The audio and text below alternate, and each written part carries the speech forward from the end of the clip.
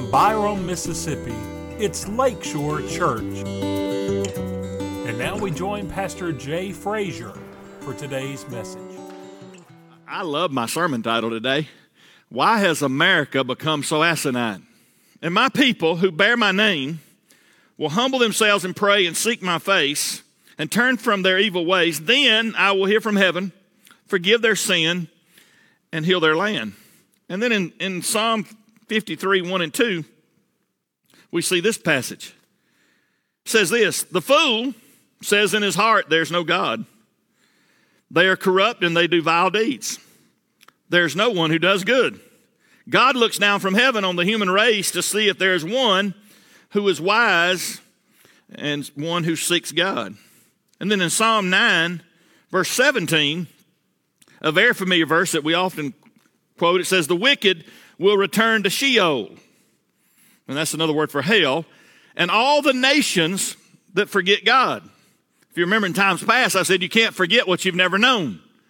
And there's a select group of countries in the history of the world that have actually known the God of Abraham, Isaac, and Jacob. This is not for all, it's just for a few, because it fits there. And then last, but certainly not least, is Proverbs 1:7, and I'll say this again, the fear of the Lord is the beginning of knowledge. Fools despise wisdom and discipline. May God add his blessings to his word. Let's pray. We thank you, Lord. Simply, God, today, my words to be yours. That's our desire. Thoughts, lead us in the right direction. Most of all of us would walk in obedience. God, if there's ever been a day for the child of God to walk in obedience, it's today. So that as we walk in the light, other people who need the light will see it in our life and be exposed to you.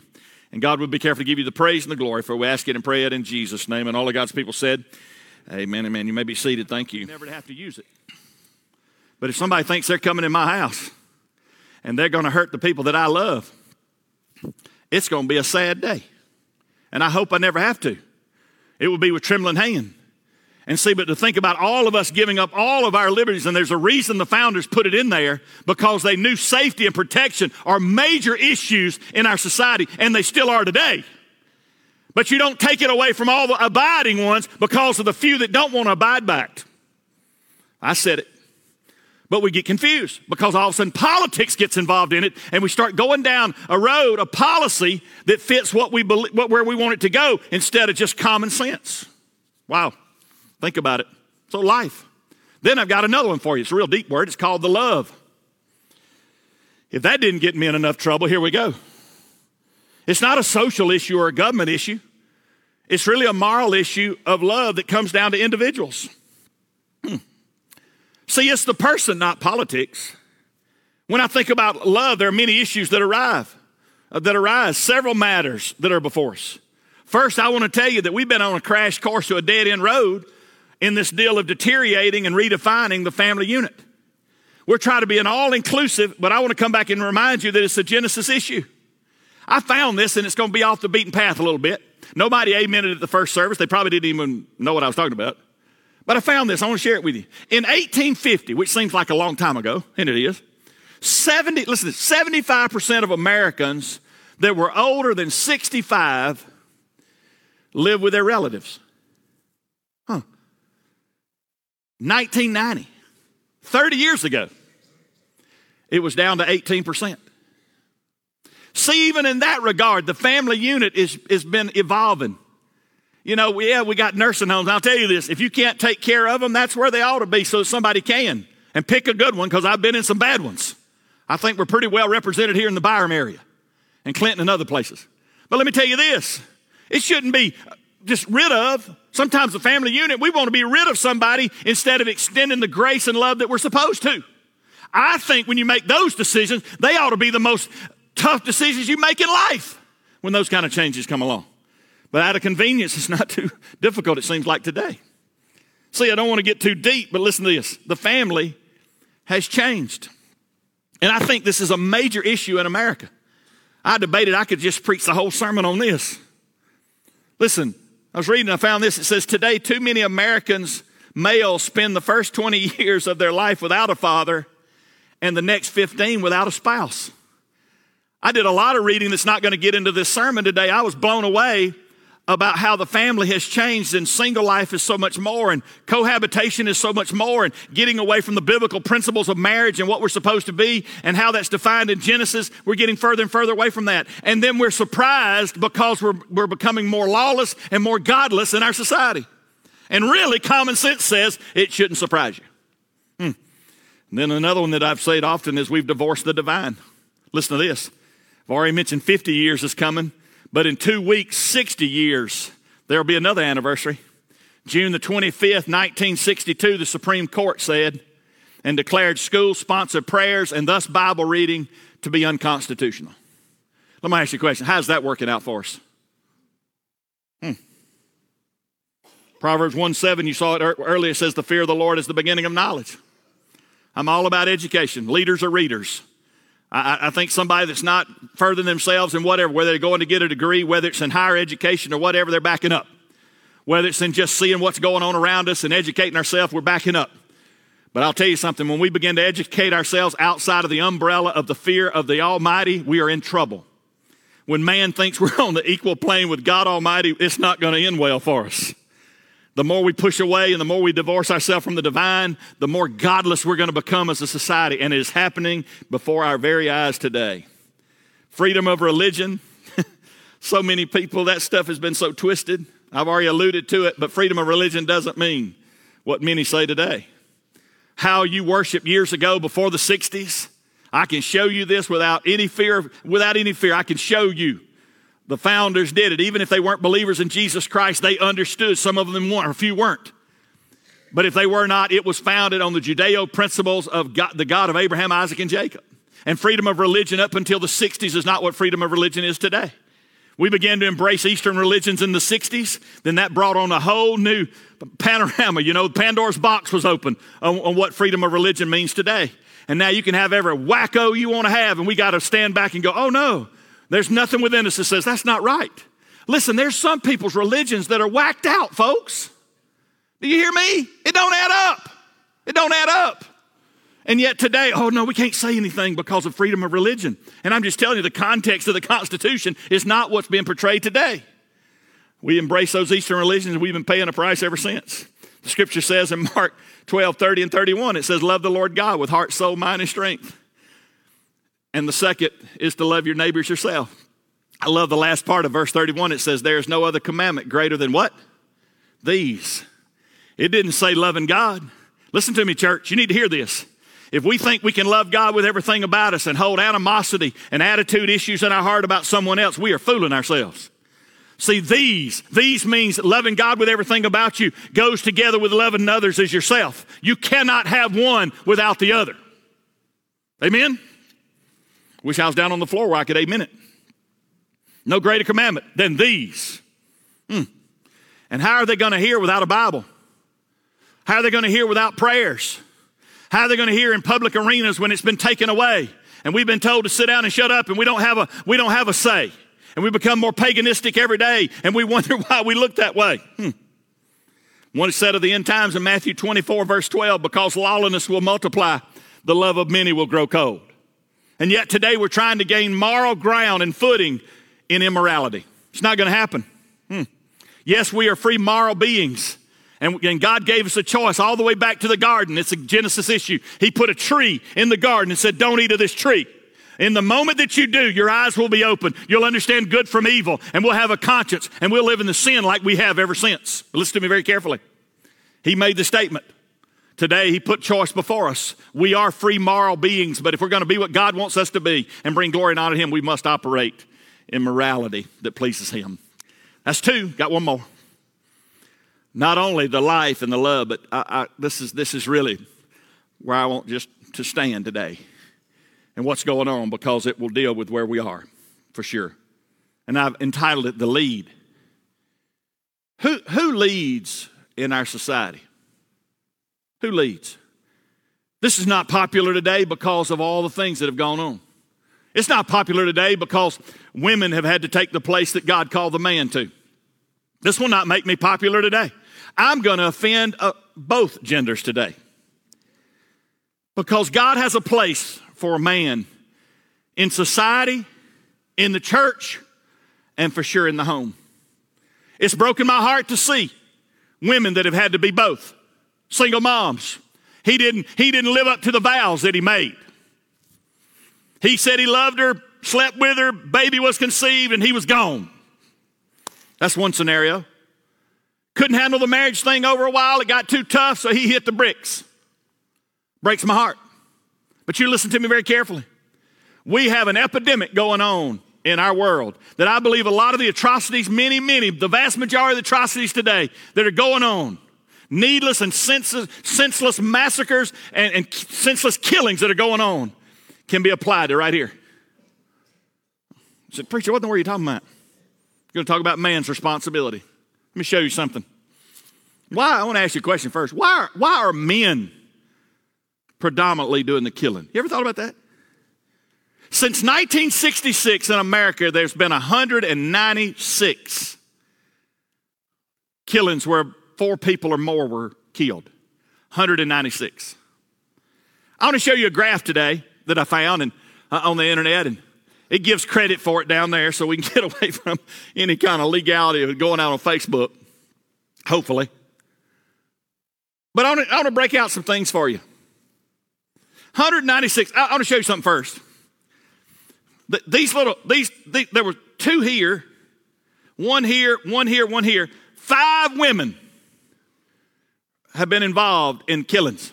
But I want to show you something. I don't know if you can see this. You see right there above 30 in the house and online. You see right there where the number 30 is for the age of the shooter on the bottom? And if I'm seeing this right, in these killings, these shootings, that woman right there was the only one that did it by herself. The rest of them had men with them. So it really, when I saw this, I went, wow, because I was already thinking along those lines. It's always a guy. It's always a man. And I found out, listen to this, 40% of these right here, 40% of those were 18 to 29-year-olds. 33% of these massacres were 30 to 45. Uvalde, Texas, that's the one that's lately was an 18-year-old. Parkland, Florida was a 19-year-old.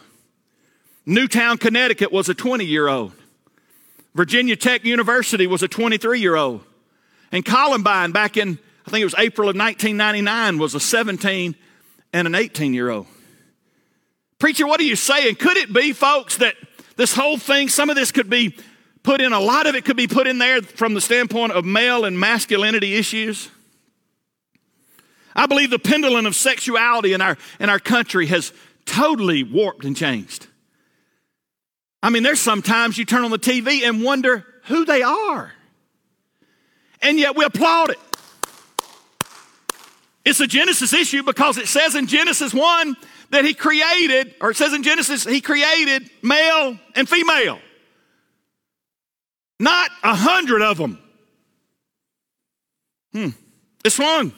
The pendulum is swung. Once it was stay-home moms, and now if you have a stay-home mom, it's almost like she's some kind of negative on society. And I want to say, whether here or out there in Facebook land, that if you are privileged to stay at home with your kids because your man is making enough for y'all to live, I want to celebrate you today. Amen? Have I lost you? See, people, I don't understand where this is going. I do believe it's this simple, folks. When 4 out of 10 are being born to families and daddy's not at the house, to me, that's an epidemic in America.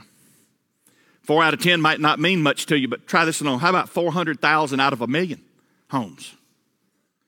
How about 400,000 children that don't have a daddy at the house? At least one in the home doesn't have a dad. And let me tell you something, just so that before you pass it off on another gender, another race, or another economic status, that's all of it. That's all of us together in America, 4 out of 10. Not making this stuff up. I'm not adding to it. I'm not making a preacher story. It's fact. And we wonder why individuals who have not had a strong male figure in their life. I read the story. Some of these fit. We wonder why these kind of things happen. Let me tell you something. There's some things that God didn't design for Suzanne Frazier to do with her kids. Amen? There's a place for daddy at the house. My kids have never, not in 26 plus years, have they one time said, please don't tell mama. But I don't know how many times they told Suzanne not to tell daddy. And I grew up with two daddies. I grew up from a divorced home. So I can speak to this. But my stepdaddy, somehow or another, he could undo his belt. And he could pull it off with one hand. And he always caught the backside of it with the same hand while he had me by the neck. And he began to put the blessed assurance on me. And what I'm saying, there's something wrong when we're asking mama to do what God called man to do. Amen? There's something wrong in our world when people think they can lay down with her but not stand with her after the baby comes along. There's something wrong with that picture. And we wonder why our world is going to hell in a handbasket. I can tell you why. Because man has not been what he's supposed to be. And I'm showing you that. It's here. And I don't believe this is coincidental at all. At all. And maybe they're even there, but they're deadbeat. They're not involved and they need to be. And I'll tell you this. It's not in my notes. But in Ephesians 4 it says, and ye fathers, provoke not your children to wrath, but bring them up in the nurture and admonition of the Lord. And I want to encourage every daddy here. I don't know where you are in your journey. You might say, Brother Jay, they're out of the house. I'm not responsible anymore. Yes, you are. Because they're going to call you. You better be prayed up. They're going to ask an opinion. You better be prayed up. If they are in the house, please lead them. Amen. And my heart goes out to any woman that's having to wear the pants that God intended for a man to live, to wear. Let me tell you this. But that'd be a great Father's Day sermon, but I tricked you. I gave it to you a week early. I believe it's not coincidental. I believe the enemy's behind it. But I believe today masculinity has been a target for decades. It's almost like you have to apologize to somebody for being masculine. To establish and to define the place for a man and a woman is viewed as sexist or arrogant or phobic or even unloving. But I'll tell you this, listen to me very carefully. We all have a place. Amen? Mama has a place. The wife has a place. The man has a place. The husband has a place. The father has a place. And now what do we have? Listen to this now. I don't even know how to process some of this stuff. Now, gender identity is being left to the individual. Now, I'm going to tell you something. If you think you could help me with that, please come see me. Remember me talking about common sense? Common sense. Now, I don't want to get myself in trouble. Most of the kids, I hope, went out to June church. Let me tell you something. In the garden, before sin, Adam knew what the woman looked like. And Eve knew what the man looked like. Man's the one that's messed this stuff up, not God. God made me this way. You know what I call that? Asinine. Sorry. What else word do I have? Well, Brother Jay, you don't know this and you don't know that. Well, what is the knowledge? Is the knowledge what man created, or are we going to stand what God created? Is it what we've twisted and turned and viewed and researched come up with, or is it going to be what God has done? And see, it could be, as I always say, what came first, the forest or the trees? It takes a bunch of trees to make the forest, but then we look at the forest and we're trying to adapt. You with me? I maybe said too much right there. Let me wind down. So what are we to do? All right, Brother Jay, you put it out there. You told us about the life, the love, the leave. What all these atrocities, what are we supposed to do? And I think it's a very simple thing. So here's the question. Are we to stand up, stand down, or stand up? I really believe. You know what's noticeably absent to me? I watch a good many preachers on TV. And one fellow said, terribly, I are one in a smaller scale. But where's the person standing? Where's the person who has the platform standing? And you know what I find? They're not there. Is it because we're scared that somebody's going to throw bricks at our house and somebody's going to show up? I don't know. But where are we? Where are we, church, when it comes to standing? If you want to see just that kind of impact, then you see it. You see this scare you to death kind of tactics. But are we supposed to stand down? I don't know if you're familiar with that phrase, but that's used a lot of times in the military. Are we supposed to go take the hill? And they say, no, stand down. Are we supposed to show force? No, stand down. And I think today, I don't want you to hear me say, I don't want you to misrepresent what I say. There's not one part of me tells you to stand down. I think God's called us to stand up. I really do. I think we have the problems we do in our world because we haven't stood. And the Word of God's very plain with that. Is there sometimes I don't want to get involved? Yes. There's sometimes I can see it coming. I say, I don't want to put up with this. I don't want to deal with this conversation because it's not going to end well, because I'm going to stand on the Word, and there's people that'd rather stand on social stuff than to stand on God's Word. We stand up or do we stand down? Listen to this. Do we speak up or do we shut up? We have to decide. We're living in a day and age where we have to decide those kind of things. It's coming, folks, if it's not already here. Got to do that. But I want to give you an answer. I'll give you an answer. Really, the only hope we have in our life is the Word of God. I get confused sometimes. This comes to mind. It's not in my notes, but this past week I had 2 or 3 conversations with people that are going through things much bigger than they are. And one of my hurts as a pastor, you just want to have the right thing to say every time. But I had 2 specific conversations with people this week. One's in this church this morning, where I wish I had the words to help them. But it's so much bigger than they are. And you just got to trust the Lord. Another one's affiliated with our church, and the family's going through something I couldn't imagine. Where are we going to stand? I'm going to stand on the Word. Today we've heard it so much, it's almost like we got to go have something new. We got to go find out the newest glitch, the newest gimmick, the newest thing. Somebody's going to help us stand. Really, we need to stand on God's Word. And I promise you this, it might not make me popular, but I got nothing else to stand on but the Word. I shared this as the first service. I'm going to abbreviate it a little bit, but most of you know that January the 8th changed our life forever. Zane's here and we celebrate that. But January the 8th changed us forever. Since that time to now, I don't even like to say what I'm going to tell you, but the Word of God has been dry. Just been dry. I've said in this very pulpit, I said I struggle with praying. My prayer life is a great discipline in my life, but man, reading God's Word's always been easy. Well, it's not so the last months. Does that give me a right not to read it? No. I'm trusting God. Do we have a different life? Yeah, but I'm trusting Him. And that's my encouragement to you. If you look around, you know what I found? A lot of times people fight and they come up with this stand and that stand, and yet I want to guide you as a pastor and as a person. I want to guide you. Make sure your stand lines up with God's Word. Because the Word tells us when it's all said and done, what's going to be left standing is God's Word. And I want to encourage you to do that. I also, for the first time in my life, understand when people would tell me that I don't understand. It's dry. I said one of the greatest miracles is sermon development. I almost feel guilty because I sit down and do sermon and God just gives it to me. Maybe He knows where I am. That's probably what it is. But as far as me opening the Word today, what I've always treasured, it's as dry as leather. And I don't even like telling you that. But it's got to be because of where we've been. But that's all I got, folks. All I got is the Word. And I just want to encourage you, if your life if you're going through it, how's the Word?